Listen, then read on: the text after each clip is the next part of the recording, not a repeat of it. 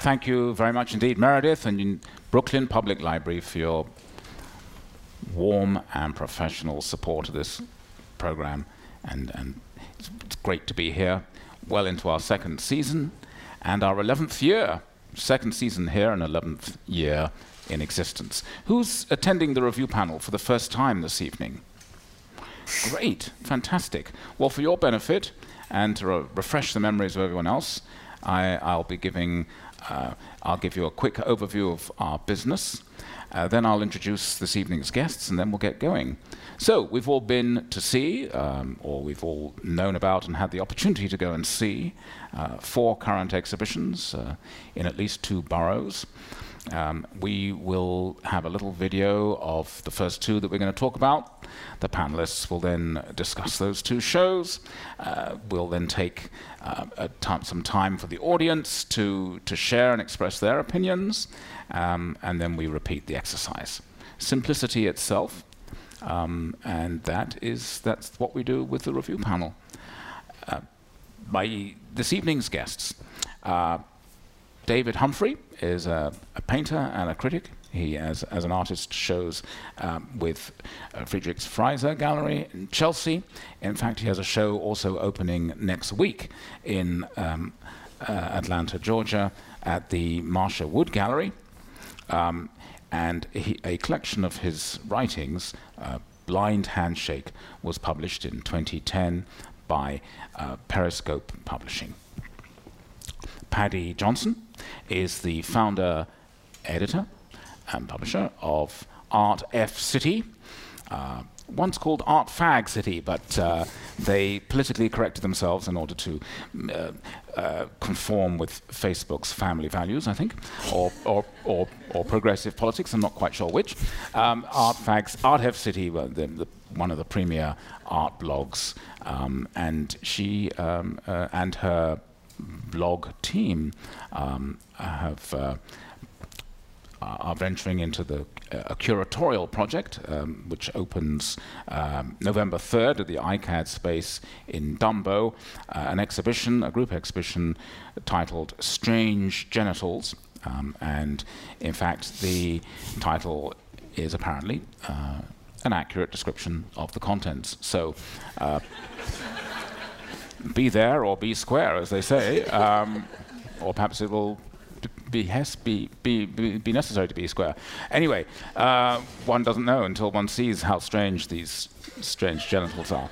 And my third guest, on my right, Terence Trouillot, or if you can't handle the Haitian French with the gusto that I hope that I managed, that was very good, you can Americanize it to your heart's content. The thing to know is that he is an upcoming critic. You will see him regularly in the Brooklyn Rail. You can start to see him now also in the Village Voice. He has written also in the past for Black Arts and artcritical.com. And he's also the Oral History Fellow at Bomb Magazine, a position he's held for 1 year. So, ladies and gentlemen, please welcome your panel.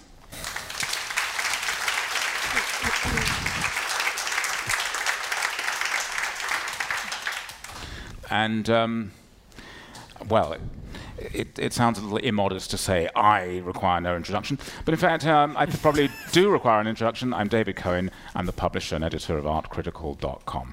So I think we're ready to get going. We're going to look at our first 2 exhibitions, Kai Althoff and Martin Creed. We're going to swing around and look at these videos and then come back and discuss them. The shows, not the videos. I'd like to point out, by the way, that we were unable to video Kai Althoff's exhibition, which is a bureaucratic matter that probably doesn't require any discussion, except that it is kind of interesting that an exhibition that almost more than any other would really benefit from, even those who have seen it, being reminded of a person walking through it, experiencing it, as an environment, as a total gestalt, The images that are available, the few sanctioned officially available images, are a paltry selection, and the installation shots are utterly inadequate. So this is the artist's decision. The museum did attempt on our behalf to try to persuade him to allow us to make a video of his show, and it was refused. Now that may or may not feed in to our understanding or discussion of his work, but I just put it out there as a fact. So, Kai Althoff, I think if we go to MoMA, MoMA seems to be giving us a festival of bohemian grunge with Nan Goldin's ballad and now the Kai Althoff, although that's perhaps to impose one reading when many could be elicited from this installation, from this retrospective. I could talk for hours about him. I found it infuriating. It's funny, there's so much I could say, and just this afternoon I looked at Glenn Lowry's introduction, like preface. Usually you don't read that because it's just kind of puff and thanking a few sponsors and the usual kind of bureaucratic wank stuff. But it was actually quite brilliant. And what Glenn Lowry said is that he feels a bit like Leonard Bernstein introducing Glenn Gould. I mean, and anyone who follows classical music knows this classic instance where Gould offered such an eccentric interpretation of a particular piano concerto, tempos that Bernstein didn't approve of, but Bernstein went along with him and conducted the orchestra, but had to then first of all say to the audience, I'm going to conduct this, but I don't approve of it. But why am I therefore conducting it? Because although I don't approve of it, I recognize the genius of Glenn Gould. So in a way, it was clear, and perhaps our little episode with video was just a drop in the bucket of this. It was clear that the experience of working with Althoff was very challenging / totally infuriating for the museum in every one of its particulars: how the catalogue was produced, how the work was installed, how the work was or wasn't labelled, etc. And we could probably spend hours just talking about what's infuriating about this show, but it's nonetheless, to my mind, an exhilarating show. Just to add to that, I mean, I think Art News earlier, like before the show launched, had received a version of his artist statement, which was sort of rambling artist existential crisis, like I don't know why my work is in this museum, it could be anybody's work, like this sort of thing, that was then published by a major online art publication. So and that does not exist in their promotion of the show. The existential crisis was solved. I mean, that's part of the. But wouldn't you say that there's something about the installation that, which presumably he's controlled every aspect of, to the point of wanting to kind of shed Laura Hauptmann in the interview, kind of alienating her, in a way, trying to cut her out, but in a sense, presenting his own work as though he found it rather than having made it. So there's a peculiar kind of rhetorical megalomania and hypermodesty simultaneously, so that he has these works that are kind of nested among found objects and kind of theatricalized antiques in such a way as to make them seem like perhaps he didn't even make them. So that the whole thing is like a kind of an effective behavior. He's kind of staging a certain behavior, both within the institution and within his work.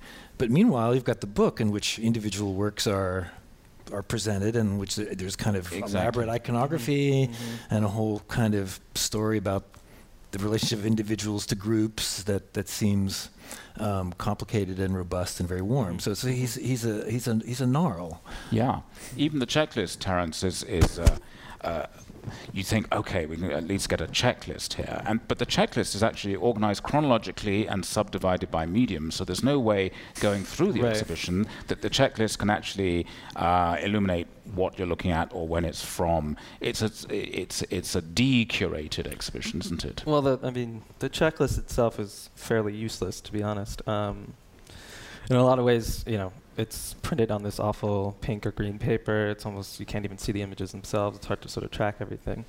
But I will say, in terms of the catalog, there is something of not only reading the interview with Laura Hoffman or some of the texts that are written actually by his friends. There is a level of which I thought there was, in some way, defending his work.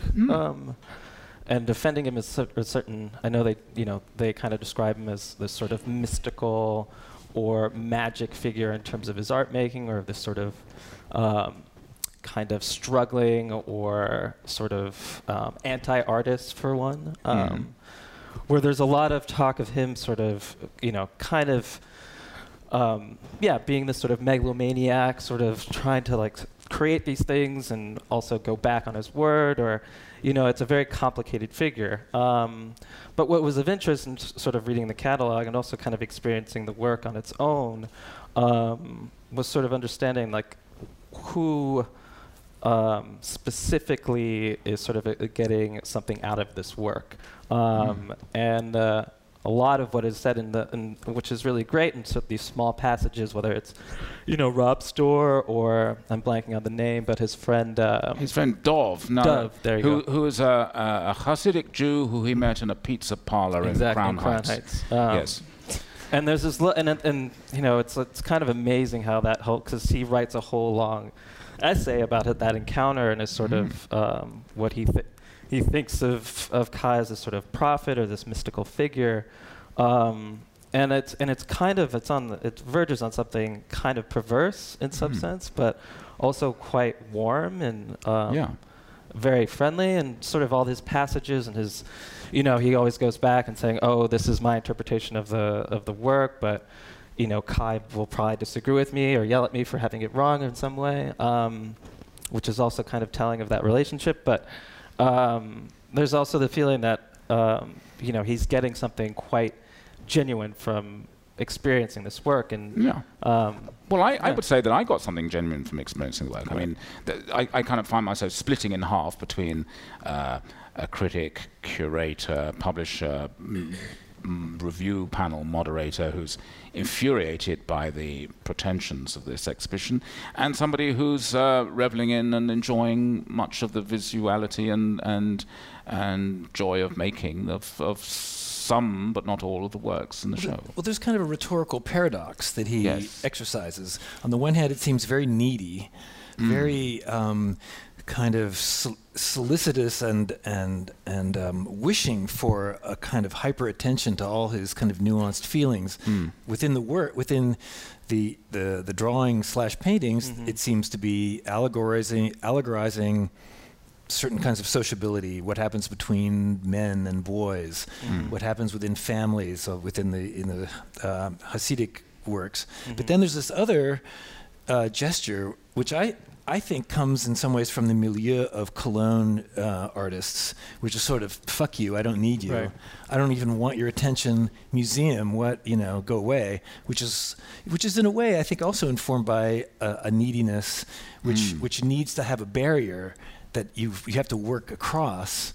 Yeah, because but which dares you, like, please love me, fuck you. Right, of course. Right. Because with a German museum curator, that attitude is going to guarantee attention. I mean, it is an ultimate sort of narcissistic ploy. So we have this phenomenon with the artist making a new work from his own work. It's sort of in line with an artistic personality that clearly couldn't be more of a polar opposite to Althoff, and that's Maurizio Cattelan, by making an assemblage out of all of his life's work in what he claimed would be his farewell exhibition. Of course, he didn't give up. The ultimate chutzpah to first of all say he's going to give up and then not do so. But then, totally different personality. Paddy, how do we negotiate forming a relationship with individual works, with the totality of the work, and then with the exhibition? It's complicated taxonomy, isn't it? Yeah, I mean, honestly, I had a problem with that. Like, I don't know whether I came out thinking like, okay, this is the best thing I've ever seen, because it's hard to everything is, in a way, like the way the exhibition is basically, you can't see it from that documentation, but it's basically in a tent, you know? And the tent is supposed to like look like maybe a light-filled attic or something like that. But, you know, within that, like, it doesn't, I didn't think that it's a collection of junk, basically. I mean, his junk. But, like, it didn't seem like it was necessarily meant to be, like, taken apart one by one. And and for that reason, I kind of felt like there were spots where I felt like, okay, this feels like more personal. And it gets back to what you're saying, where there's like a kind of push and pull between like, okay, like, fuck you, no, wait, listen to me. And like, one of the things that I thought was a good example of that was there was that chimney that was like, it was like basically a handmade chimney, sort of shimmied between a wall and like a freestanding wall. And inside, if you looked inside that chimney, there was a stuffed heart. Right.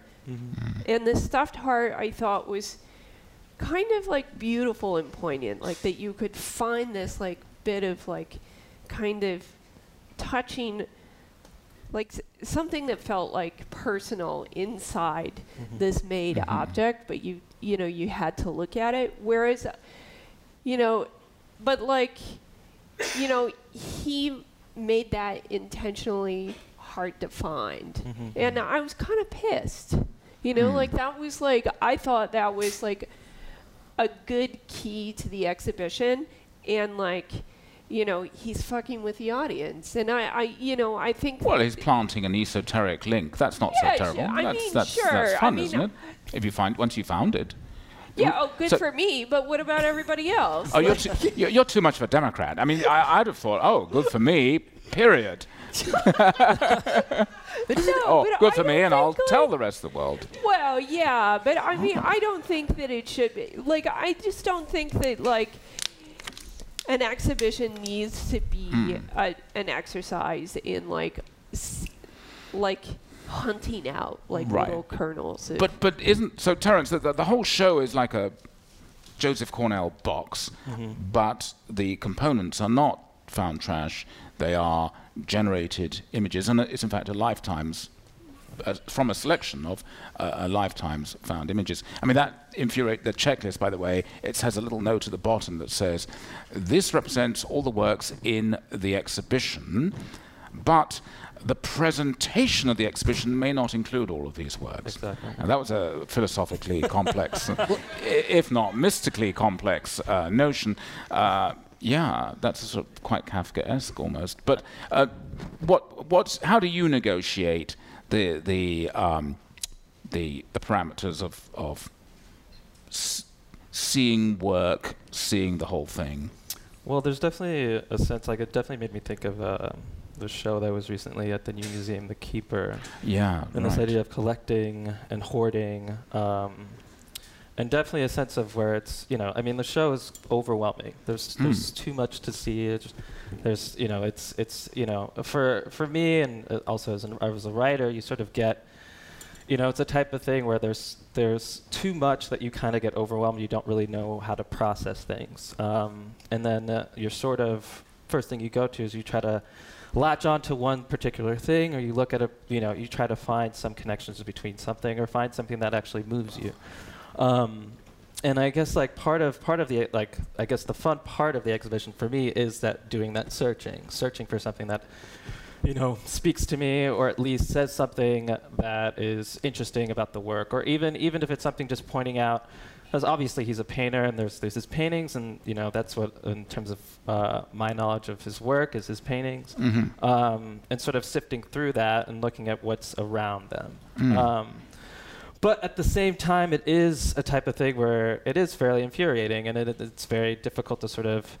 And I think judging necessarily just by him as an artist, and also, looking both at the exhibition, what I'm seeing, and in terms of the catalog, which I think is very telling, and is very, that in itself is also kind of difficult to read as well. Sure. But at the same time, there's a level of where you kind of see this figure as being someone that is, purposely putting you through this hellish torment of trying to figure out his work.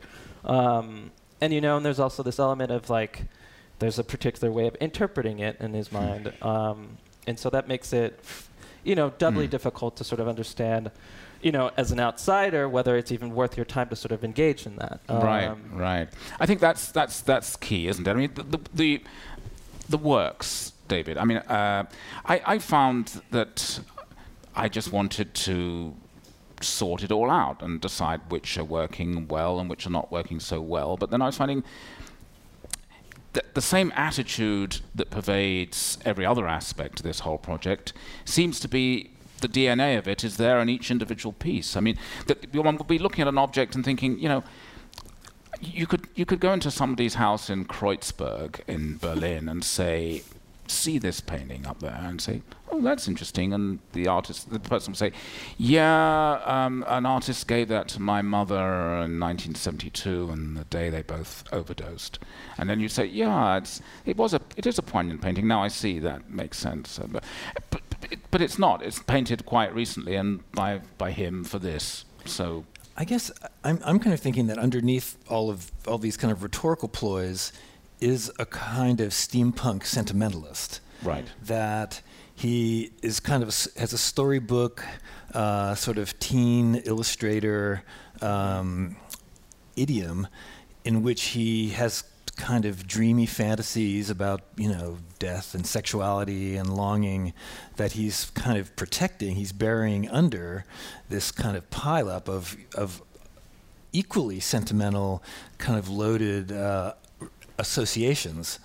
And so, that he frames these productions, and a lot of them I think of as kind of desktop, kind of drawing, symbolist fantasy reveries.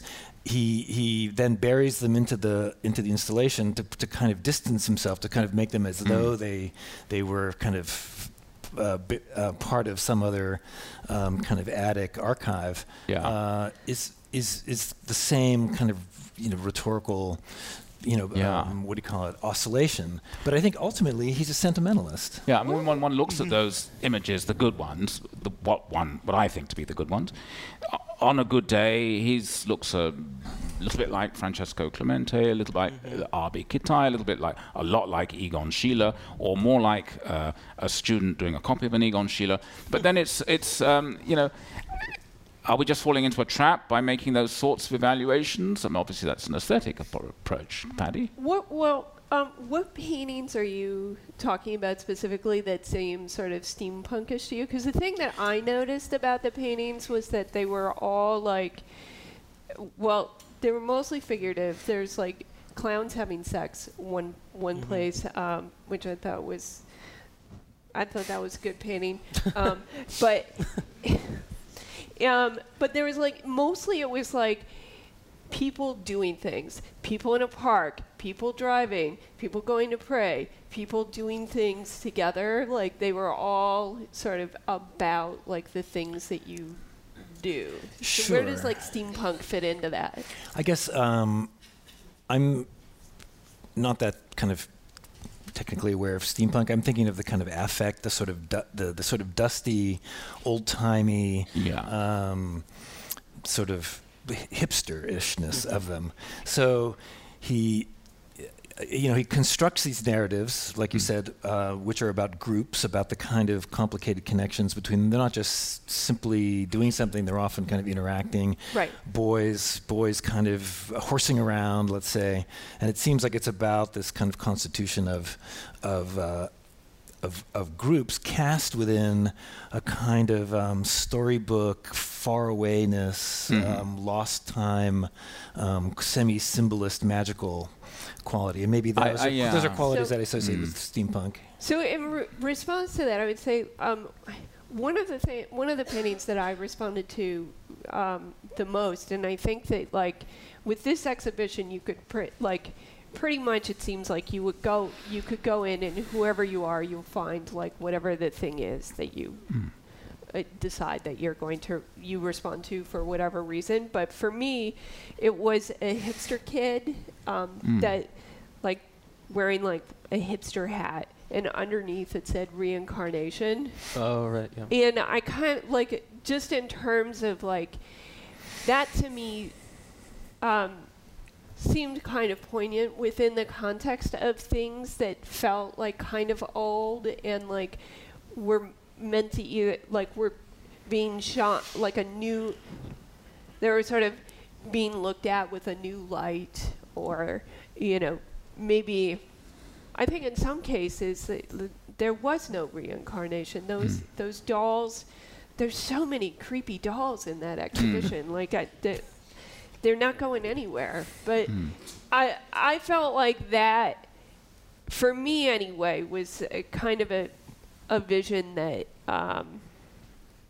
that made the whole thing more poignant. Yeah, I think where your notion of the steampunk resonated with me is that although it's not necessarily specifically steampunk, what inspired you to use that phrase is the sense of double nostalgia, because he has a nostalgia for an hippie era, which itself had nostalgia for the symbolist period. So it's that double filtering that really comes across very strongly. But it's also this having your cake and eating it thing of constantly, it's work that seems to have an extreme of emotional investment in it, but presented in a way that has an intellectual diffidence about its own status.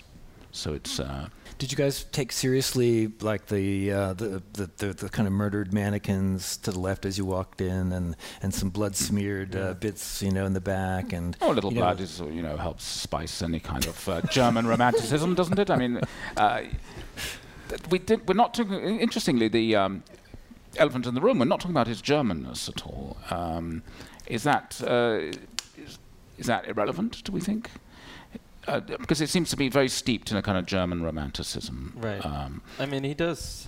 Well, what I wanted to say specifically, and ties into this, but there is on his part where his work does, take into account German history, both in terms of, there's the like neo-fascist sort of drawings, and some of the there's like one painting that's fairly abstracted with the Odal symbol in there as well. But I guess in his argument, there's some sense that he wants there to be a shift in that sort of reading of his work, that he doesn't want to be sort of pigeonholed or sort of typecasted as this German artist making work about German history and homoeroticism, what have you. But at the same time, there is the sort of feeling of what is that thing that he's actually saying that's not that. And that, I think it gets a little I get frustrated with that in terms of, trying to read his work and changing that reading of his work as opposed to discussing that. Maybe this is part of the German hyper-aversion to not being pinned down. Right. So that in the interview with Laura Hoffman, anything that she says, he'll disavow. Exactly. As though somehow he was like floating above it and could care less about what you think. But that interview ends really well. I believe it's the ending. But when she mentions that his which is a beautiful line. That is, he's sort of attached to his work, like as if he was attached by an umbilical cord, and that like it's the only time where he's bleeding through his painting, which I thought was of interest and kind of ties back to sort of how sensitive he is as an artist. But in terms of the sort of German motif, if you will. There's definitely something, I look at it as, kind of tied into is someone like Lucas Duenhoger, who also has a kind of similar style, and also had a show recently at Artist Space that actually went to London. That was also a very expansive show with many paintings and everything like that. But there's something which is of interest, and I think Ken Johnson, who's here at the last panel discussion, I believe, he mentioned, which I'm not sure if I agree with him, but he had this good line where he wasn't too sure if Kai Althoff could, if his paintings could stand on their own, and then sort of having all these paintings that are surrounded with so much junk, as you put it, or different types of material that are, collected or let's say or something. That's like very that. interesting, because if you have to stand for a long time online to get in, and it seems that's a sort of calculated way of adding some more infuriation to the whole experience. But they perhaps as a sop to you, there are 3 or 4 paintings hung in a very conventional way, just in a row on a white wall, and it's telling, as one would know, that if we were to see each of these works hung throughout the whole museum, if it was in the Guggenheim, like it's a long, you sure would get bored with them. They're kind of repetitive, aren't they? And there's a lot of misses. But I do think there are, for me at least, there are examples of these large sort of shaped canvases that are present. They're all multi-panel things that are wedged ones, in. And they're all kind of situated, like there's one right when you walk into your left that's situated near, like right in front of those dummies that are behind that. Yes. And there's one in the corner, and I believe there's another one. And those are, in terms of, a sort of thread or something, or a series, if you will, that is embedded within all this junk. It's something that those in particular, there's one of a black figure, and they're all kind of in this, kind of weird, disorienting sort of style, where you have, on one hand, you have this black figure lifting weights, and it's sort of to the side, and on top of the weights, you have a woman kind of projecting out, and it's kind of this like dream-like, and they all kind of have that sensibility and the sort of structure as well. It's completely disorienting and weird, but in terms of sort of having, at least for me, having some sort of one thing that you could sort of see as like a consistent, theme or thread throughout the exhibition is like these at least for me, those paintings really stood out. I thought I think that's interesting. If he had a conventional exhibition with the works hanging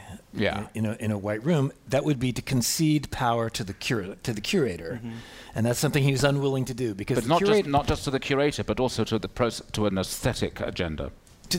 Perhaps to an aesthetic agenda, but also to an institutional agenda, and so that the story that would be constructed would be out of his control, and that would then become a protagonist in the constitution of the Kai Althoff story. Is this whole conversation moot though? Because he didn't intend for the paintings to be shown that way in the first place. And like the last show I saw of Kai Althoff's, which was at Gladstone in 2011, was similarly arranged as though they were installations. I don't think, at least in my experience of his work, which is limited to these 2 shows,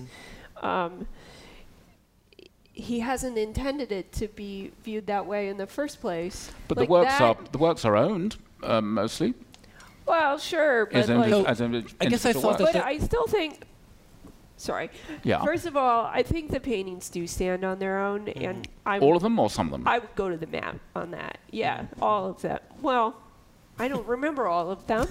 There's a lot in that show. No, but as you were walking around the show, did you not have a sense of, this one's a pretty good one. These are a little flimsy. That's not bad. This is great. You didn't have that feeling? Because that's the experience that he's trying to, I think, undermine. And it's not it's the curator that's in each individual member of the public looking at it. But to finish, I think that that's something that you would experience anytime you experience any kind of show, though. Like, oh, this one's better than that one. Like, you know. I think his strategy is to deliberately undermine that possibility by always leaving the intellectual, emotional possibility that his project is so grand and his soul is so fragile that these works don't conform to that. Okay, well, here's a question. Sorry. That's okay. I'm going to shut up real soon. No, this is a you're being paid not to. This is a question for the panel. How does this work then compare to, say, like Jim Shaw, which, like, I feel like the new museum is like... It's basically the cabinet of curiosities right now for me. So it's surprising, one, that this show isn't there. Right. But two, like Jim Shaw was just there. He has all of these paintings that he has both collected and has rendered himself. Well, the Keepers is the same thing. And also Truckle was doing the same thing at the new museum. Totally. Yeah, so it's their basically their house style. Massimiliano Gianni has curated. Yes, exactly. This falls into, like...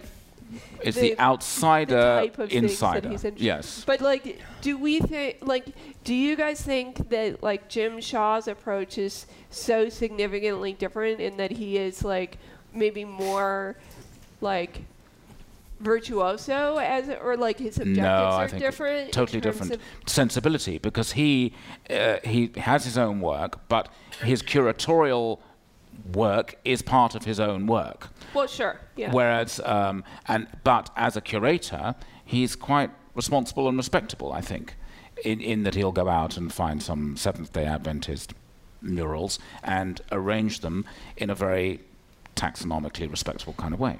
In a way, it's more conventional. He doesn't huff and puff with such effort to minimize the autonomy of of each individual piece, and this is the peculiar address of this exhibition. Exactly. Which and I think it would be it's an interesting question to Laura Hoffman as to whether those paintings out in the lobby were part of the Althoff, total vision, or whether this was a concession to the institution. Because in fact they did look or an indexical joke about what you're going to experience once something you get like in. that. But they look they look good. They look more. They had a kind of substantial autonomy.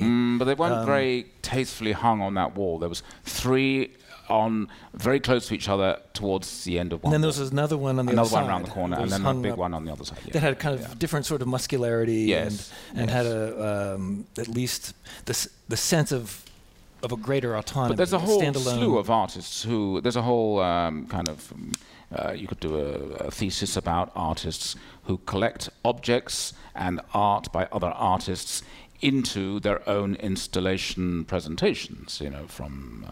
I mentioned Truckle, but one could also say Joseph Kossuth would fit into that bill. So it's the curatorship as an artistic gesture, but he's sort of there but not there with this because he is collecting himself. Let's turn, and I don't think we need to give it quite as much attention, but let us turn to, I think, perhaps the polar opposite artist, Martin Creed. So there we have, we're looking at a singular piece. It's down in Brooklyn Pier. There you are. The word understanding that revolves like a weather vane. So sometimes it's backwards, unless you revolve with it. And it swirls its way on the waterfront. It's perhaps it's the Anglo-Saxon answer to oi, yo. Recently also seen in Brooklyn Bridge Park. What's happening here, Paddy?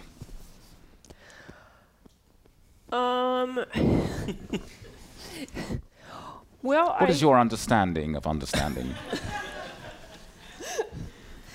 Well, I guess I thought about this. When I started, I went to see it last night, and it was dark, and I think when you look at, and it's on the waterfront. So when you look at pretty much anything for like any kind of art for a longer period of time, I think it gets better. So, you know, what that means quantitatively is just, I guess, for me anyway, I enjoyed looking at it the longer I sat there. The piece itself does sort of fall into like public art, like words. So like I was thinking about there was the phrase "you belong here" that was similar. It was over a barge at Prospect 3. That was Tavera Strachan, Monica Bavinci, I don't know, did Desire. That was on top of the New Orleans Museum. And Prospect 1, there's Oyo, Jason Lazarus, Contemporary Art, which is a photo, and Robert Indiana's Love. So that's just like the people I could think of off the top of my head.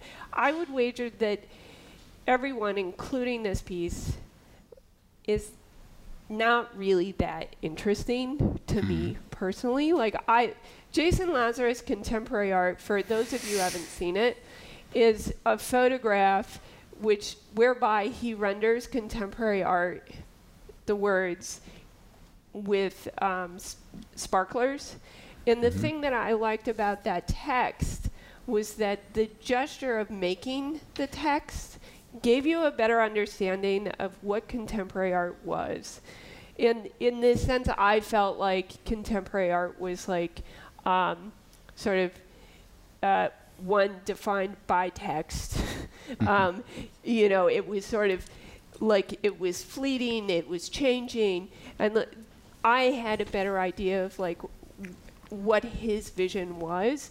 Understanding to me, like the rendering of the word itself doesn't go that far. If you look at the press release, they talk about how this is like a non-commercial version of like, you know, a billboard. They're not trying to sell you anything. And who cares? You know? So it's like a Coca-Cola sign with no fizz. Yeah. But I did think that, you know, he has he has a video where he sings Understanding, and I thought that was kind of funny, and like you get a sense of his sense of humor, which is what he's known for, and this comes across as this like super serious piece. I kept wondering like, well, what would happen if you just cranked up the speed on this thing and it was just like running like a helicopter or something? Like, it does anything that like sort of gave me like a sense of the artist's hand a little bit better, or sensibility? Well, you talk about the artist's hand. This is an artist whose canonical work, who won him the Turner Prize, was a lights that go on and off. So I mean, we're not dealing. I mean, is this a work of epistemology or a work of aesthetics, David? Well, I guess I was going to say that it's a case of a kind of promiscuous blankness. It presents something without elaborating anything more than that thing that's being presented, and so it solicits, it invites, it courts projections of all kinds. So you can ascribe all kinds of adjectives to it, and each adjective kind of augments it slightly differently. And you can even think of it as, you know, there's this thing, understanding the word. What is it, a gerund? You know, it's kind of a noun. It's kind of static. It sits there, but then it could also be, you know, progressive. You could say, I am understanding X, Y, and Z. And so even that, just to kind of look at the, you know, it's language character is already to sort of open it up. And so this is part of this drama that you're describing of spending time with it. As you spend time with it, more and more adjectives get thrown at it, and then the thing expands. It's a spinning understanding. When I was there, it was very sunny, and the shadow on the ground was very cool. Ooh, the shadow of understanding that sort of compressed, turned into just the letter I for a moment, and then spun again. Oh, that's an interesting little drama. So. But I was kind of doing all the work. Right. Well, yeah, that's the thing. Well, it's welcome to minimalism. I mean, that's how it's supposed to function, right, Terence? Yeah, I mean, I will say I kind of hate the piece. I really struggled with it. I will say that like doing more research, because I think at first you have the sign that just has a blank statement of understanding, and you're kind of okay, what do I do with this? But it also kind of has these multiple or if not endless interpretations or what have you. And to go back to your point about so the press release is kind of funny because it immediately talks about how it's it's making reference to the signs in Times Square, but here it's not selling you anything, it's just giving you this statement.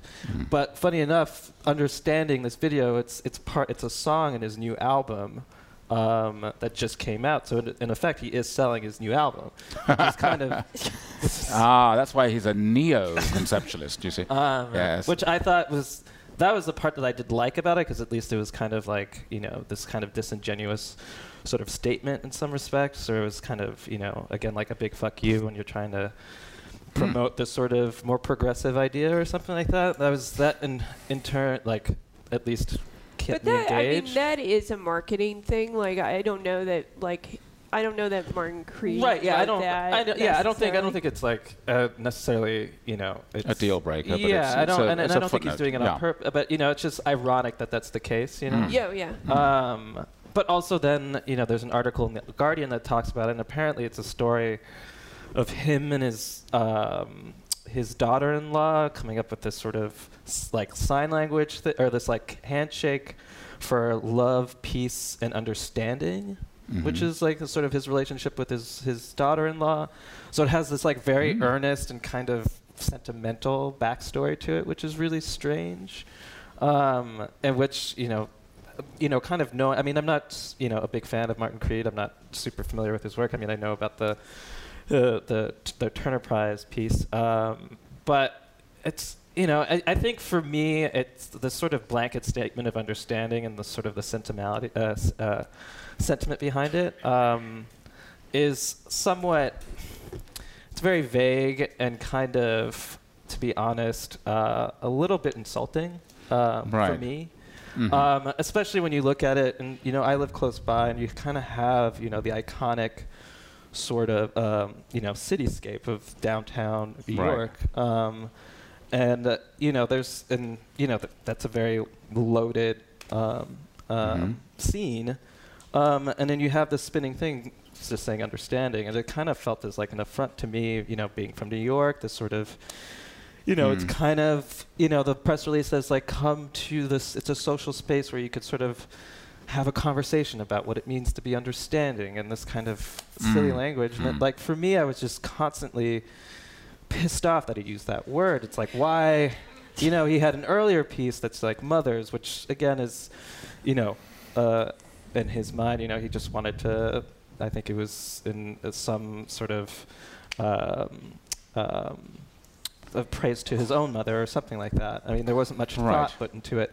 But, the whole time for me, and this was a game I was playing, was like, what word would be more significant in this case? And or, I was, yes. And part of it is like when I think it would have been funny. Yes. Go ahead. Well, in a way, like understanding comes and goes. It goes away. I mean, I'm not. This is not a generalization about the condition of understanding, but his articulation of it kind of disappears and returns, and it could be a celebration of the absence of understanding or the blankness of it. I mean, I found myself kind of in this business of sitting there for a bit, like thinking about undersitting. Yes. Overstanding, and all of a sudden the word started to kind of not make any sense to me. Right. Like what the signifier and the signified split. Yes, and that was kind of maybe a kind of elegant piece of. It's a good piece of engineered minimal sculpture, isn't it? I mean, at a certain level, it's kind of bland civic sculpture that works. Speaking of coming and going, the thing that it reminded me of, the last piece that I saw by Martin Creed was at Gavin Brown many years ago, it was maybe 7 years ago, and it was an installation of like various videos on loops. And the video that I remember, which took up an entire room, was this video of a dick just rising and falling.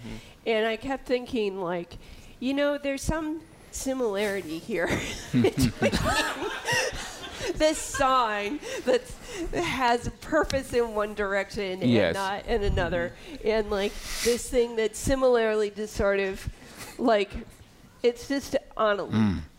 Right, on a loop. I think that's a good moment in which to bring in our audience on both Creed and Althoff.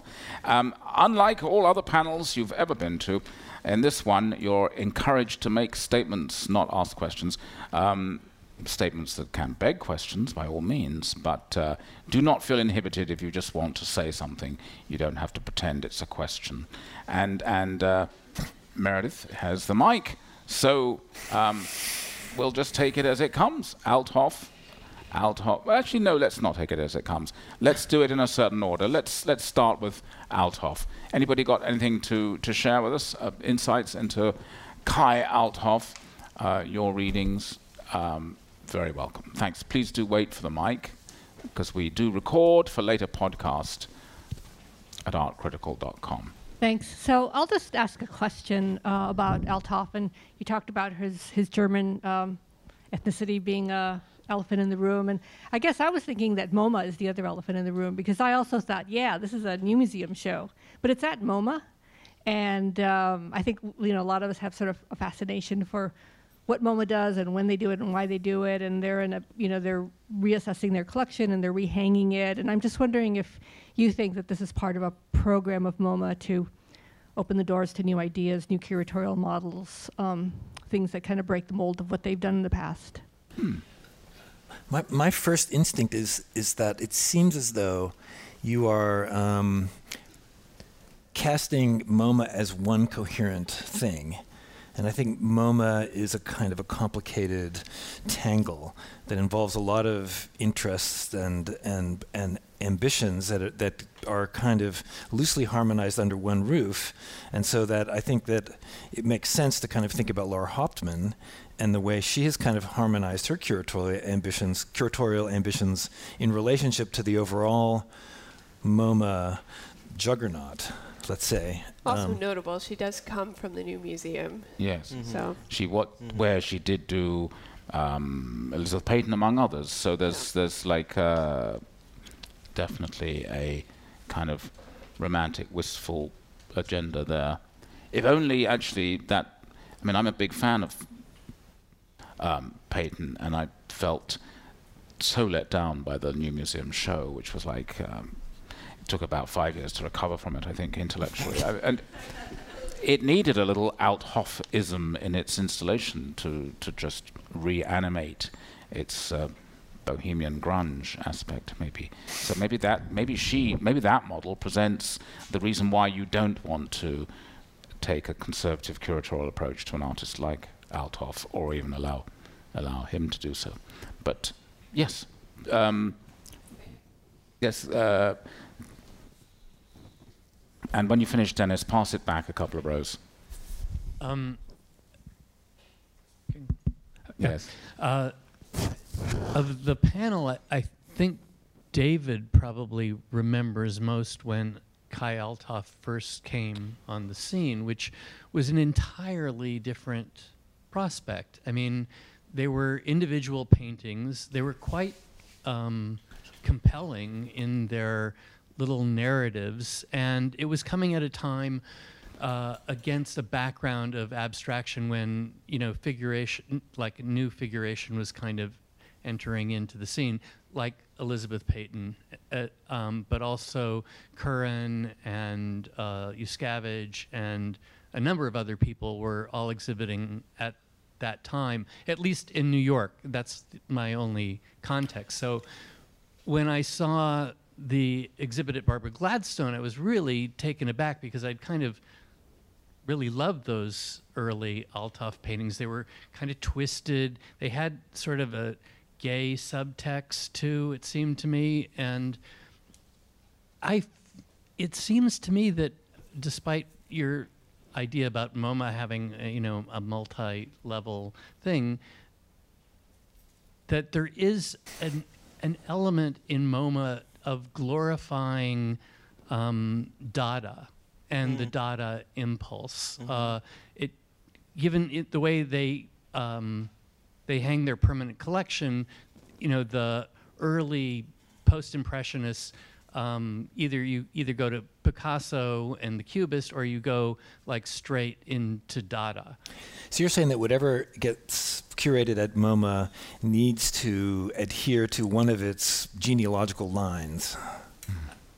I see this, as an example of, kind of part of their genealogical lines has been a continuous devaluation of painting as a major force in the 20th century, and giving way to minimalism and conceptual art. Anyway. And right, so that would then be, this would be another Forever Now show of a painter who's anti-painting. That's the possibility in the curatorial misreading of his own work. But he started out completely different. That's right. why it's. He was, in a way, he was like, what was he? He was aggressively twee, but and which is interesting. But also, like what you're saying, I like the idea of Forever Now, again and again. Yes, right.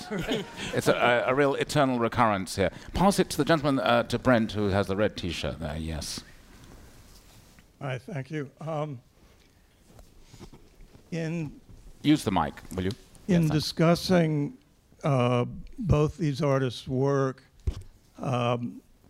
I definitely heard the theme of infuriating, and then I heard that more than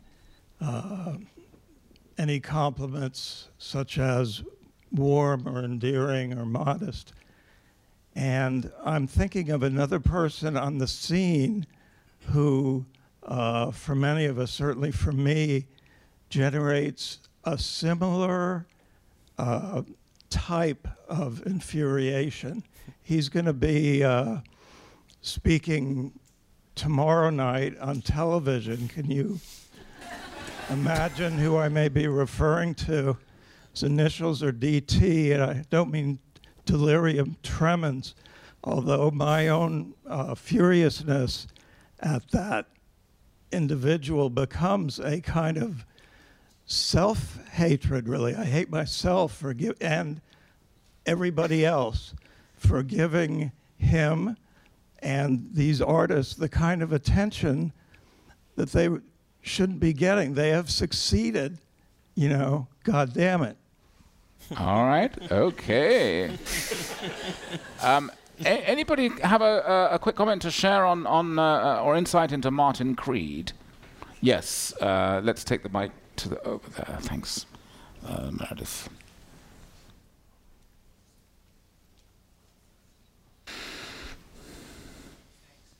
Hi. I did see the Martin Creed piece down at the waterfront on my way to Governor's Island to see an old friend, Michael Richards' show, and I gave it a long look because I was waiting for the ferry for about half an hour, and the piece infuriated me because all I could think of was how much money and power does Martin Creed have to get creative time to buy that, to pay for that, maybe in the hundreds of thousands of dollars for a piece that's I think it was so the Public Art Fund. Public Art Fund, yeah. What? I believe it's the Public Art Fund, not Creative Time. No, okay, Public Art Fund. I would just add that in my humble opinion, the Public Art Fund has a long history of commissioning terrible public art. I would say this would be included in that. This is right in line with what they do. I forgot it very quickly when I got to Governor's Island and looked at Michael Richards' show, and which was deeply felt and beautiful. And I went back and I didn't want to look at the Martin Creed piece again. And I haven't seen the Kai Althoff show, but I did see it in 2011 at Barbara Gladstone, like a couple of other people, and I was really taken by the quality of his work. And I'm wondering whether anybody else feels this way that's seen the show at MoMA, whether it's about fear and his lack of courage to let the serious paintings stand on their own without a kind of Peter Marino Park Avenue style clutter, or thrift store kind of clutter. Could he let the pieces stand on their own? I think a couple of people on the stage touched on the quality of his work being able to stand on its own, And I'm wondering why Mama gave him that opportunity without that kind of. Well, that was our whole discussion. But yeah, you're right. It's we didn't answer it, but it wasn't unanswerable. But let's now move on to part two. Part two. Terence, Glenn Ligon, who was in fact among the first artists to be discussed on this stage in the review panel here in the Brooklyn Public Library, is the catalogue essayist for Julie Miretu. He talks of a social abstraction in her work. Does that come across? I mean, I read the, and thank you for sharing that. Yeah, I think it does apply here. I think for the most part, so I think my first reaction to it, they're very large paintings. So you kind of feel again overwhelmed by the sheer size of these paintings. But in terms of how they're made, the artist Julie Miretu took or culled images from the internet and took specifically images of. I mean, there's one piece that's Ferguson. There's another, references to the Arab Spring and the bombings in Syria. And took images from the news and abstracted them and essentially went back into airbrushed them onto a canvas and then went with her mark making in black. And I think in the Glenn Ligon essay, there's like this understanding that, looking at images, and he references Richter, and sort of abstracting them or covering them in the way that doesn't necessarily take away from the evidence of that picture or what the picture is showing, but really kind of demonstrating a sort of dialectical or sort of dialogue between an artist and how these sort of mass media images function. And I think for the most part, it's sort of, in my mind, kind of not so much an attack on sort of figuration versus abstraction. I think there is a relationship there, but really a sort of an attack on or some type of struggling with mass media and how the media portrays these sort of traumatic events. Right. Yeah. If that makes sense. Sure. So David, we've getting a different side of Miretu in this show from what we've been used to. The architectonics are more buried, and there's a more of a loose gestural feeling. Do they work as abstract paintings in your mind? Well, the thing that impressed me about them that I didn't expect was the range of voices, the variety of articulations within each painting, so that sometimes she'll have like very crisply articulated geometric lines that play against airbrushed features that seem to be conjuring something from within the picture, and then a kind of mark making that ranges between kind of depictions of things to kind of calligraphic kind of writing-like forms, so that you have this a variety of kind of voices within each painting that kind of aggregate into a kind of a weather condition that seems like a sort of a consciousness, but consciousness in a state of kind of, reflection, sort of articulating a kind of grave attempt to make contact with serious, broader social conditions. Now, the images down below are gone, but the marks on top seem to be kind of trying to reach in, conjure from, articulate a whole set of different relations. So yes, I think they kind of hang together from this kind of noise of heterogeneous articulations in a way that I found very impressive and kind of moving. Now, whether that achieves what we were asking about abstraction, I think it does. I think that's like the most beautiful description of paintings that I thought were totally terrible. Like, I cannot believe like how compelling that description is. Well, perhaps the description will survive and the paintings will disintegrate and you'll be happy. Like the ekphrastic poets will say, was there really a painting that David Humphrey was describing? Or like there's a lot of Syria in these paintings, which I never would have gotten if I hadn't read the essay, if I hadn't looked at the titles. I understand why you made us get away so that everybody could see the captions, but like I thought that particularly in the front room, the paintings were too flat. They, for me anyway, I felt like there was a lot of mark making, and when there was sort of the architectural references that I think she's very well known for, they seem superfluous to me. In the other rooms, there were a few where you could see like kind of the prism of light come through. There was a beautiful like bluish pink light that would come through the paintings. And I thought, okay, well, this is a little bit better. There's some depth here. I don't know what the hell this is, but like they still look like things that are they're dark gray things that didn't seem to amount to much of anything to me. And I felt like that was like the worst aspect of that happened with the drawings. Oh, because the drawings are more have more clarity to them, don't they? They're more legible. They're a little bit more legible. Like there's like the 6-panel the drawing. aquatint, the print. The aquatint, like that, like you could see the architectural renderings of various architecture from Syria, but it seemed like the amount of like manipulation that had been done was fairly minimal. Like she turned them upside down, you know, like that. Like I felt like in terms of like what you could do to transform that, it looked like I didn't even understand why it was in 6 panels. It looked like it was made for a corporate space, not like. And then I felt like the whole gallery was oddly too dimly lit for the paintings. Like I felt like they would have worked better.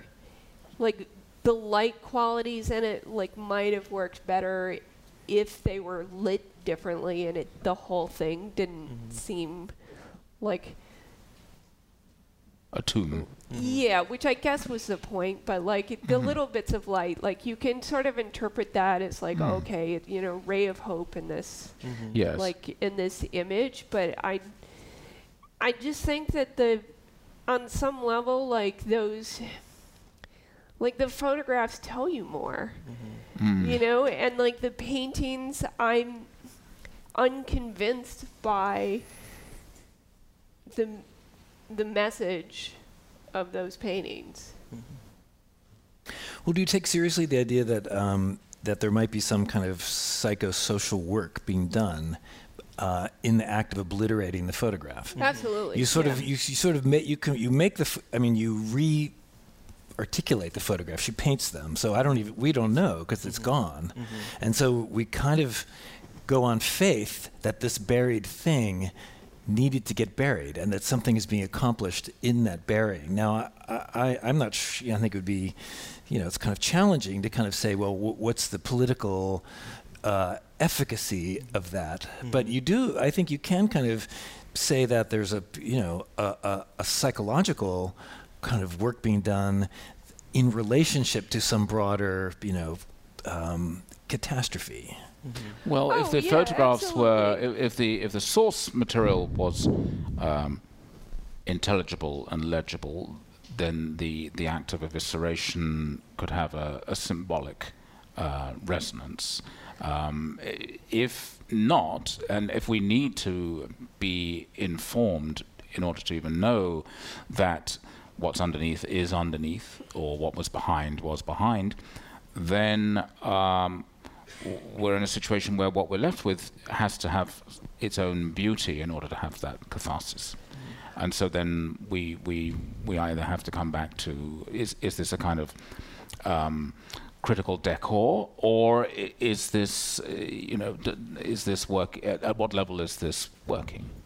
I mean, I just want to make clear that I'm not suggesting that that those paintings would have been better if they looked more like the photographs or were more pictorial. I'm saying that I think they fail on the level of like abstract painting. I think they look pretty generic to me.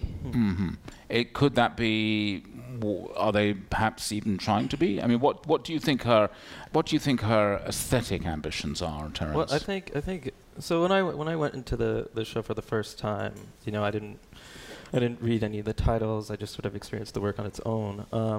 And the first thing that you sort of get, and similar to the Kai Althoff shows, you're kind of searching in these paintings for something, and there's a lot to look at. They're very large, and there's a lot of different types of mark making. And I think in terms of that alone, they're very interesting on that part. There's the ink sort of very small, like hatch marks of the brush that sort of have the sort of sensibilities, or sort of look like cave paintings in some respects. There's these nice clear cutouts of like black tape in a lot of the paintings, or like that looks like electrical tape of some sort. That's on the surface as well. There's the sort of Chris Wool sort of graffiti style on top of that as well. There's also, if you look closely, you'll have some type of figuration that's either there on purpose or sort of just gets blended into all the sort of mark making. But there is a sort of motif of there's always like a thumbs up. There's like a hand and a thumb in some of the pictures. There's Philip Guston eyeball. Yeah, Philip Guston as well. There's like a lot of sort of these references to art history. So that, for me at least, was very engaging. You're sort of packed into this sort of whirlwind of like a history of mark making and what that could mean and what she's going through in terms of making the painting. But I will say, I will agree with you on the part of the third floor was, in my mind, not as interesting and a little bit boring. And I do believe, I agree with you, like the sort of 6-panel, although it is a very impressive print, it does sort of come across as like a corporate sort of work, and especially in the press release, they kind of, at the end, sort of like celebrate it as the epigraph Damascus, like 6-panel printmaking, or whatever print. But I will say, in terms of, what it's trying to do, and again, knowing more about what the process is, and her taking these images that are culled from the internet and from the news, I think there's this element where she's looking at these images, the sort of like logical, like straightforward images of these horrible events, and trying, necessarily like deconstructing them and somehow saying that these are just not enough. When you look at these images, you're sort of informed in a way that may be misleading, or we are so inundated with all these like the mass media, all these images of like dead bodies, or we're kind of conditioned to see these images in a certain way, and I think she's trying to Anyways. Great. Let's actually turn our attention to Lorna Simpson, because here we're dealing with an artist also with a very different kind of relationship to source imagery and the transformative power of the translation from the photographic to the painterly. What was the sensation of time or period or mood that came across for you, Paddy, with Lorna Simpson? Did she put us in? Did she put us in a particular? Did she have a sense of history in these paintings? I think so. I mean, so the paintings. Basically, like, to my mind, there are like two groups of paintings. There's the paintings that were drawn from Ebony magazine, and that was a suite of like 6 or 7 works that had used that as their starting point. And then removed figures or removed parts of the figure, removed text, that sort of thing. And then she had these larger paintings that maybe it was a painting of like a grid of nails or something like that. And in the there was also a collage of sort of explosions in a cityscape, and a stairway that seemed to be marred with red. And all of that seemed to evoke a history of race relations in the United States that has not been particularly good. And it was situated in Salon 94, which has this huge space that, well, it's actually kind of small, but it's in a basement that goes up. So the whole thing, it's soaring is exactly right. So there's a kind of cathedral-like element to... So echoing, actually, the grandeur of that rather Baroque, high modern staircase that the woman is walking up in that... Yeah, so there's I think the space gives the work a real kind of additional gravitas. And it took me a while to kind of figure out where I stood with these paintings, but, as I took another look at them, I thought that they were really pretty moving and effective. Yes. I felt that there was one of the suite of ebony paintings where there was just eyes looking at you, I thought was disconcerting, and it reminded me of this other piece that she had done, which was there was an image of a black woman pouring in like a white gown, pouring water out, and then there was text below that said, "She saw him disappear by the river. They asked her to tell what happened, only to discount her memory."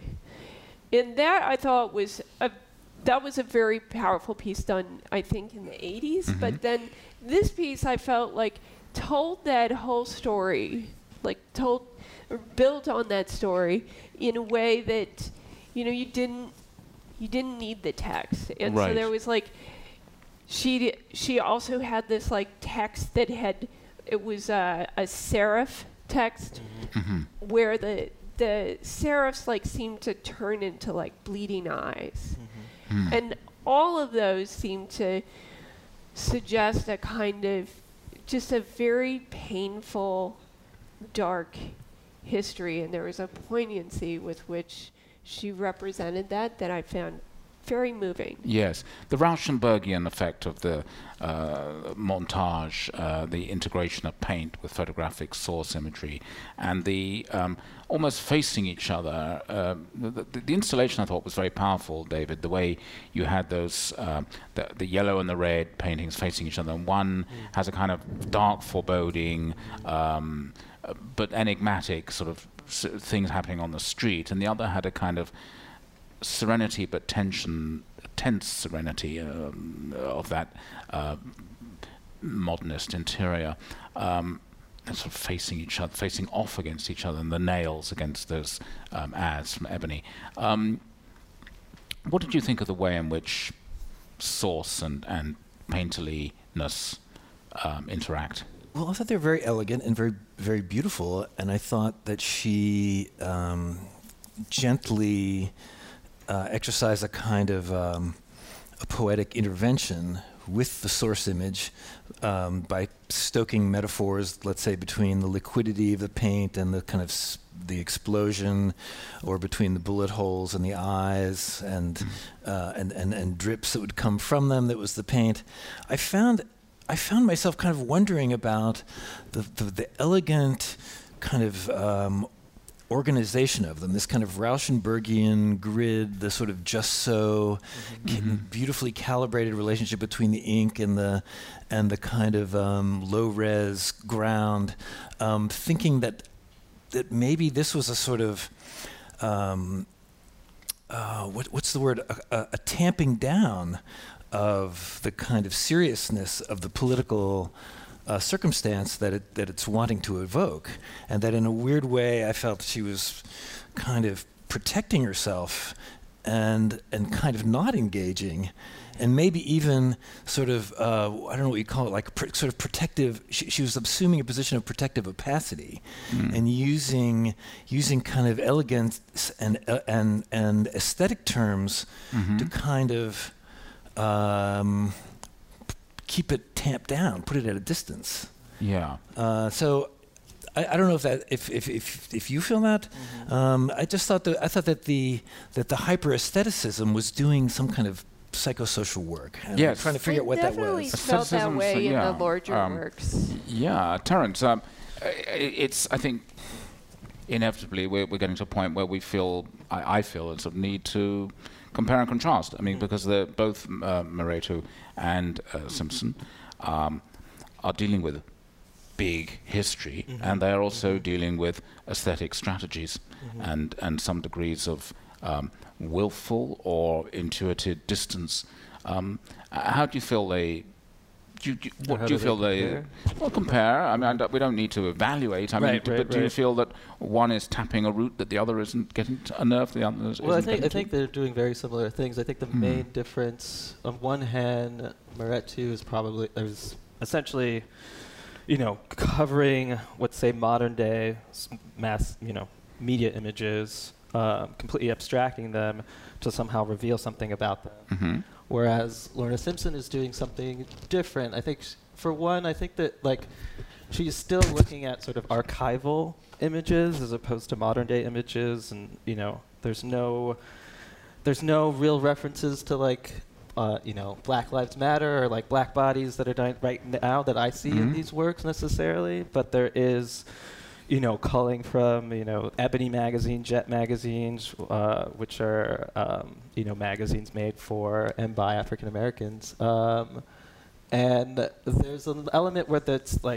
instead of covering, there's a fragmentation that's going on, a sort of moving parts around, and also taking things out. Because I know with the Ebony images, there's sort of advertisements and sort of taking them to their rawest essential thing, or using parts of it to sort of talk about, I think specifically, a current, ongoing theme in her work is black female subjectivity.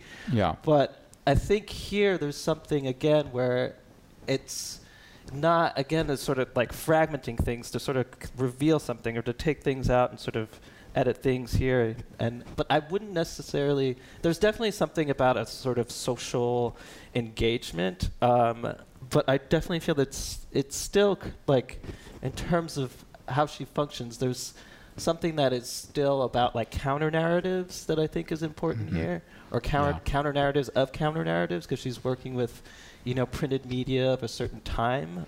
Yes. There's something about that. There's the little time feature in this wall in the corner, and the kind of enlarging and almost the kind of delectation of the dot matrix of mechanical reproduction.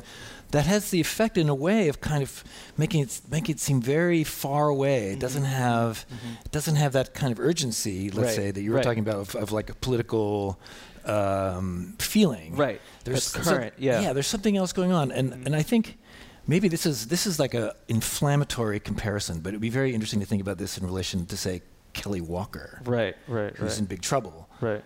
For doing something kind of similar and a little bit more kind of jazzed up, and but of course he somehow failed to articulate, and failed in a kind of catastrophic, stupid way to articulate how his work can bear on these very urgent political matters about race in America. Right.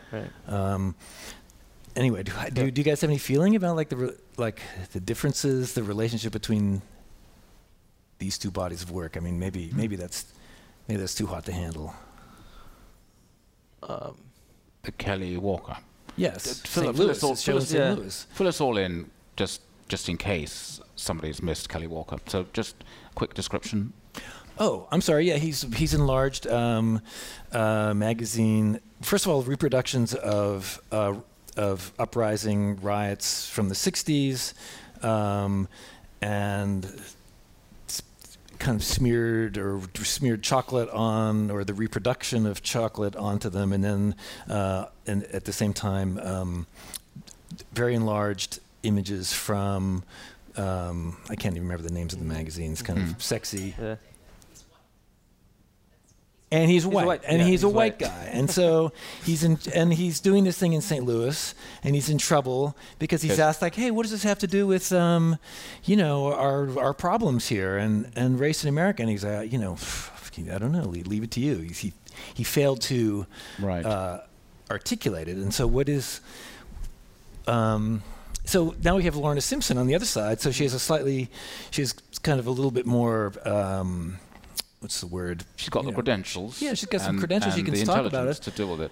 And yet, in some ways, it's kind of cooler. It's more elegant. It's kind of a little, conforms to kind of, let's say, mid-century modern kind of aesthetic criteria. I feel like that has some kind of psychopolitical charge to it. Right. But it might be a kind of a little bit of a gesture of saying, I want to invoke it, but I don't want to deal with it, or I don't want to turn this into an editorial. Right, because that is the danger, isn't it, with any kind of. It's funny because that aestheticization was exactly the reason why when I went in there, I was kind of like, oh, I don't know about this. It's like,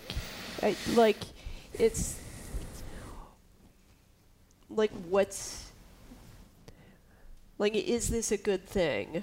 And I mean, I guess I still think though that, like, when I went back to look at the ebony stuff, I still like the smaller works. Like, to me, I can see that, yes, they are like they're aestheticized, but I still think they speak and they have an actual message. And I'm not like, I think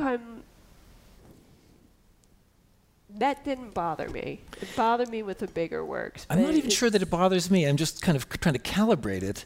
Yeah, exactly. Like what exactly is the what is the how do you what is the character of the politics inside these things, which are obviously invited, and of course especially against the background of contemporary.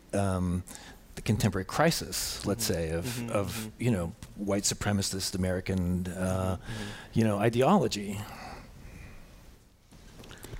Terence, final word on this knotty subject? It's a hard question to answer. I do. This is the one show that I feel like was the most digestible, but also the hardest to sort of really delve into and sort of see what's really going on.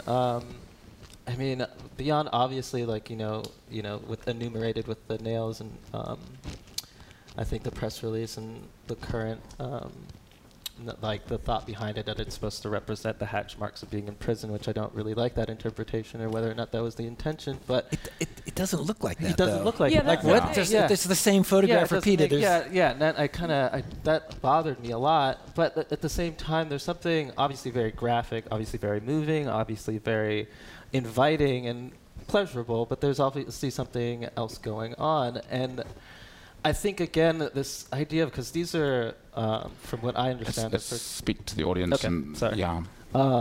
But I think there's something that is very important in terms of what... There is a shift in terms of what she's done in the past. She's been working in collage, in watercolor.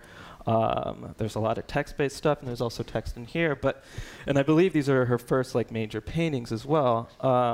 But there's definitely a shift in terms of just moving things around and sort of, again, editing and sort of fragmenting everything. Yeah. And I think that has something to say in terms of what the images she's looking at and how to change the narratives that we're so used to in some way. I'm not sure exactly. So it's like a redescription, a recontextualizing, a gentle recontextualizing? Yeah, I think the way I look at it, it's a counter-narrative to a counter-narrative. And what that is exactly, I'm not sure. I can't really speak to that, but it feels if you're referencing material from Ebony and Jet Magazine and sort of looking specifically at sort of the advertisements and taking them sort of bare and just looking at different parts of it and sort of giving sort of these edited versions of it, whether it's just the eyes and like kind of almost leaving it up to you to sort of take in what that means. I think it's a little bit more open in that sense. Well, it's art. It's art. Yeah, it's not editorializing. It's not an. Do we think? Oh, sorry. Do we think that like, if that by using paint, like, just that gesture in and of itself is in some ways aestheticizing the subject? Like, does it? It's a question. I'm not sure I know the answer. I took it as, in some ways, analogous to Julie Moretu's ambivalent attempt to both reach into the image, to make contact with it, to touch what was there deep behind the screen in the past, but then also to vandalize it, to efface it. So so that's an interesting kind of gentle ambivalence. I saw it as being aestheticizing in the vein of Andy Warhol and Robert Rauschenberg, taking American disasters or taking the fragmentation of modern life and making them gestures within a painting, and let the audience figure it out for themselves. Yes, be kind of mute. Don't. Yes, it is a mélange of gestures. The gesture of extracting certain images from the culture, and the gestures of generating certain images with the hand, with the body, with chants. I mean, I completely agree with that, but I do believe there's something in that sort of dialogue. There's something to be said about what the content she's using. She's very explicit about that. Oh yeah, it's not gratuitous. It's not just random content. Of course, no. I think it's poignant. It's and it pointed. Yeah, audience. The issue of social abstraction. So taking imagery, taking ideas, taking concepts that have huge weight, the disasters of war, race relations, and it's being the impetus for an aesthetic experience, or using the aesthetic process to sublimate or reanimate that material. That's I think those are the issues that really come up in this discussion, both of Moretu and of Simpson, and we want to hear from the audience now. Can I add one little bit to it? I'm sorry. Art's weakness in relationship. Go ahead. I'm sorry. I take it back. No, go ahead. Can't give us half an epigram. Come on, let's have it. Yeah. Okay. Art's. Yeah. Oh, I was just going to say that it perhaps is. Each of them are talking about art's inadequacy, art's inability to rise to these forces, these. Well, then, in which case, we can pull Creed and Althoff into the same. Yeah. Audience, yes, please. It seemed as though there was some consensus that both of these artists avoided didacticism in their shows, that they weren't editorializing or they weren't sort of dictating what one should take away from it while tackling these big sociopolitical issues, or that's at least how it seemed. But I was wondering if you could maybe contextualize these shows within a broader context. No, we're done. We want to hear from you. Well, I thought we were allowed to ask questions. Only statements?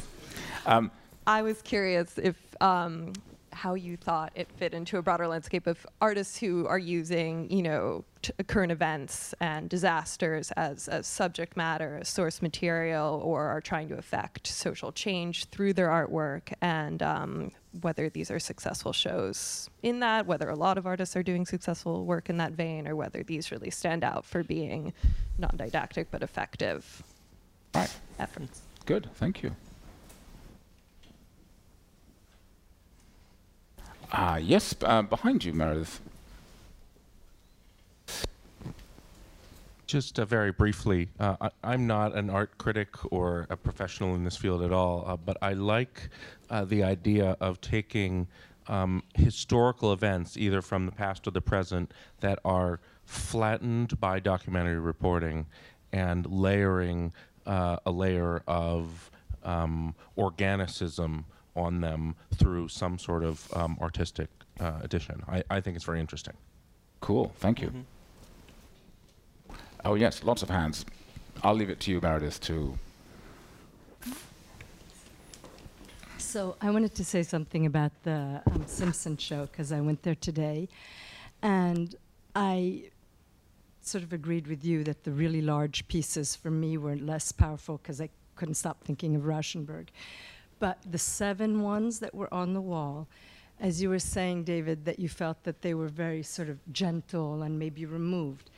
To me, I found them extremely moving and actually poetic in a way, because she took these very commercial images from a magazine from a long time ago and sort of revealed certain aspects of them without being violent or showing the aggression that's going on in the situation that's happening now with our whole tragic assaults between race and police and all that. But I thought they were very moving in the fact that they were very poetic in a way. And to be able to make people look at these issues in a less violent way, but sort of showing that there is something that's painful and that's really sad, actually, I think was very successful in those 7 pieces. Tender. More than tender, it was like poetry, something poetic, and the polka dots of the drawing of the images that were actually suggestive of gunshot holes or something like that. Just the slight transformation she made, I don't think were just purely aesthetic. I think there was something moving about the fact that they were beautiful, but also they make you reflect on the sadness of what's really happening. Right.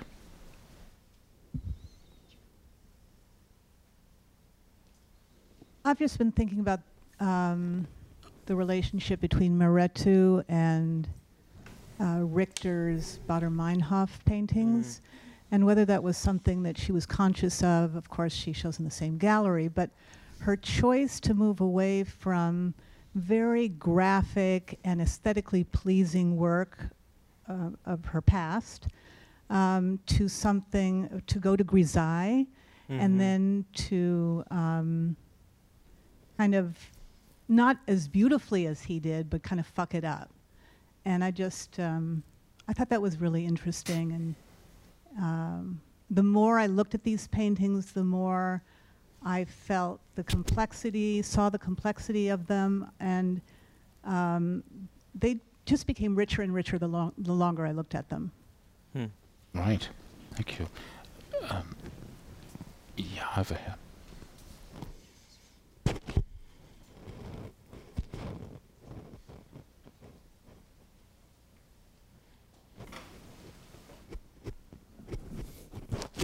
I would like to make a general comment on the 4 artists. I don't know if it was intentional on your part, but first we had 2 male artists that they had they had a look at their interior world, their messy room, the big toy in the park we had to face.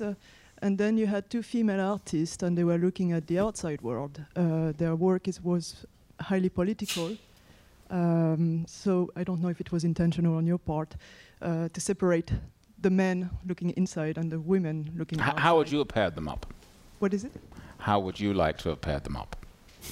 Oh, this, I don't know. If you had these 4 artists, right, and you wanted to mix it up and generate comparisons and good discussions, how would you have paired them? No, it was interesting. It's just, oh, yeah. I don't know if I would, recurate. All right. You're sure? I thought it was interesting, I don't know. All right. And yes. I have an additional comment that I would like to make also of the difficult relationship of the German boy with the institution. I think it's very interesting that I think it links to all artists what they are dealing with is the politics and the market. The art world has acquired all playgrounds for artists, and so there's not many room to transgress. And now the art world is they're kind of pushing the Oedipus complex to the max, like transgress me or leave me. And I think that I understand the difficult relationship with the institution, and I think here in the US we are much more comfortable with the market than we are in Europe. So that's what I wanted to say. Great, thank you very much. Thanks for both those comments. Great. And, okay. Yes. Oh. I think one was by a African-American artist, the one with the ebony thing. Actually, the last two were both, well, African and African-American, yes. Does that mean African-American would interpret art in a different way than mainstream America? Because I would imagine that I saw a lot of depth in the art, and I saw the interpretation of the drama, and I think there's Pollock. The more you look at it, the more you see. And I just felt that it was drawing in, like the patterns became deeper, and there seemed to be a white panel mark in one of them. I don't know what it meant, but I sort of saw that as an interpretation of something. Right. And I'm not sure if I was meant to see that, or if mainstream would see that, or is it because my history is different interpretation of it? Well, I hope we all bring our history to No, bear. but I'm saying that yes. the African-American would have a different interpretation. Yes. Okay, that's my main question. Yeah, cool. No, I think we'll break the rule and answer the question, because we're really running short of time, and there are a couple of other people, but that's the question has brought up some powerful issues. Of course, we could point out that the male-looking inward artists are both Europeans, and although Althoff now lives in Brooklyn, and Meritu is African-born but lives in the United States, and Simpson is American through and through. But yeah, I think, well, we don't have to answer it. We can leave it to we can savor the problematics of artists. They come from here, they come from there, and we come from here, we come from there. We're looking, we're thinking. Yeah. Well, let's see if some of our... I've got room for two more questions, and I think there are two women sitting next to each other who both had their hands up at a certain point, so let's hear from both of them. Hi, I just have three kind of question statements, not to be answered questions, but the notion of abstraction being so flattened here. I mean, I'm not sure whether erasure or mark making is necessarily abstraction. And this whole idea of social abstraction, I'm not sure what it means, but I'm curious about that. And then something about the way students of mine keep talking about being image makers.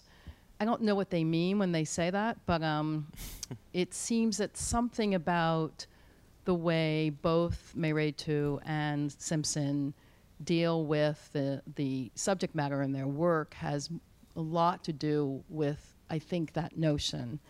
And the last, I just wanted to respond to the Kelly Walker statement, because I have a sense that when David brought that up, he was talking about at least there was some sense of urgency in that work, as that didn't feel as flattened as the other two, which I'm tying into image making, but a notion of some kind of urgency in the work, even though it's offensive, you know. Provocation. It's very provocative, and it stands on that as the premier notion in the work.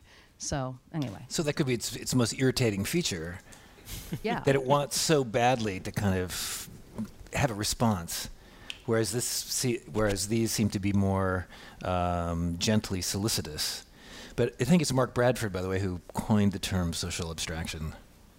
Yeah, I mean, I just think it's like one of those new terms that seems meaningless. I mean, like, and I think that, again, like just erasing or negating things with a mark is not the core of what the notion of abstraction stands for. And so I just think it's all getting collapsed into some kind of loose term. What do you think the core of abstraction stands for? Oh, that's a great question to ask at 1 minute to 9. Great. You should moderate your own panels, David, someday.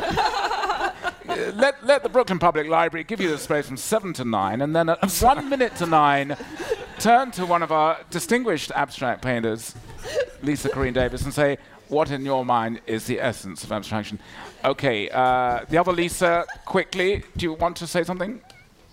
You did? No, you don't? Ladies and gentlemen, see you in November for that.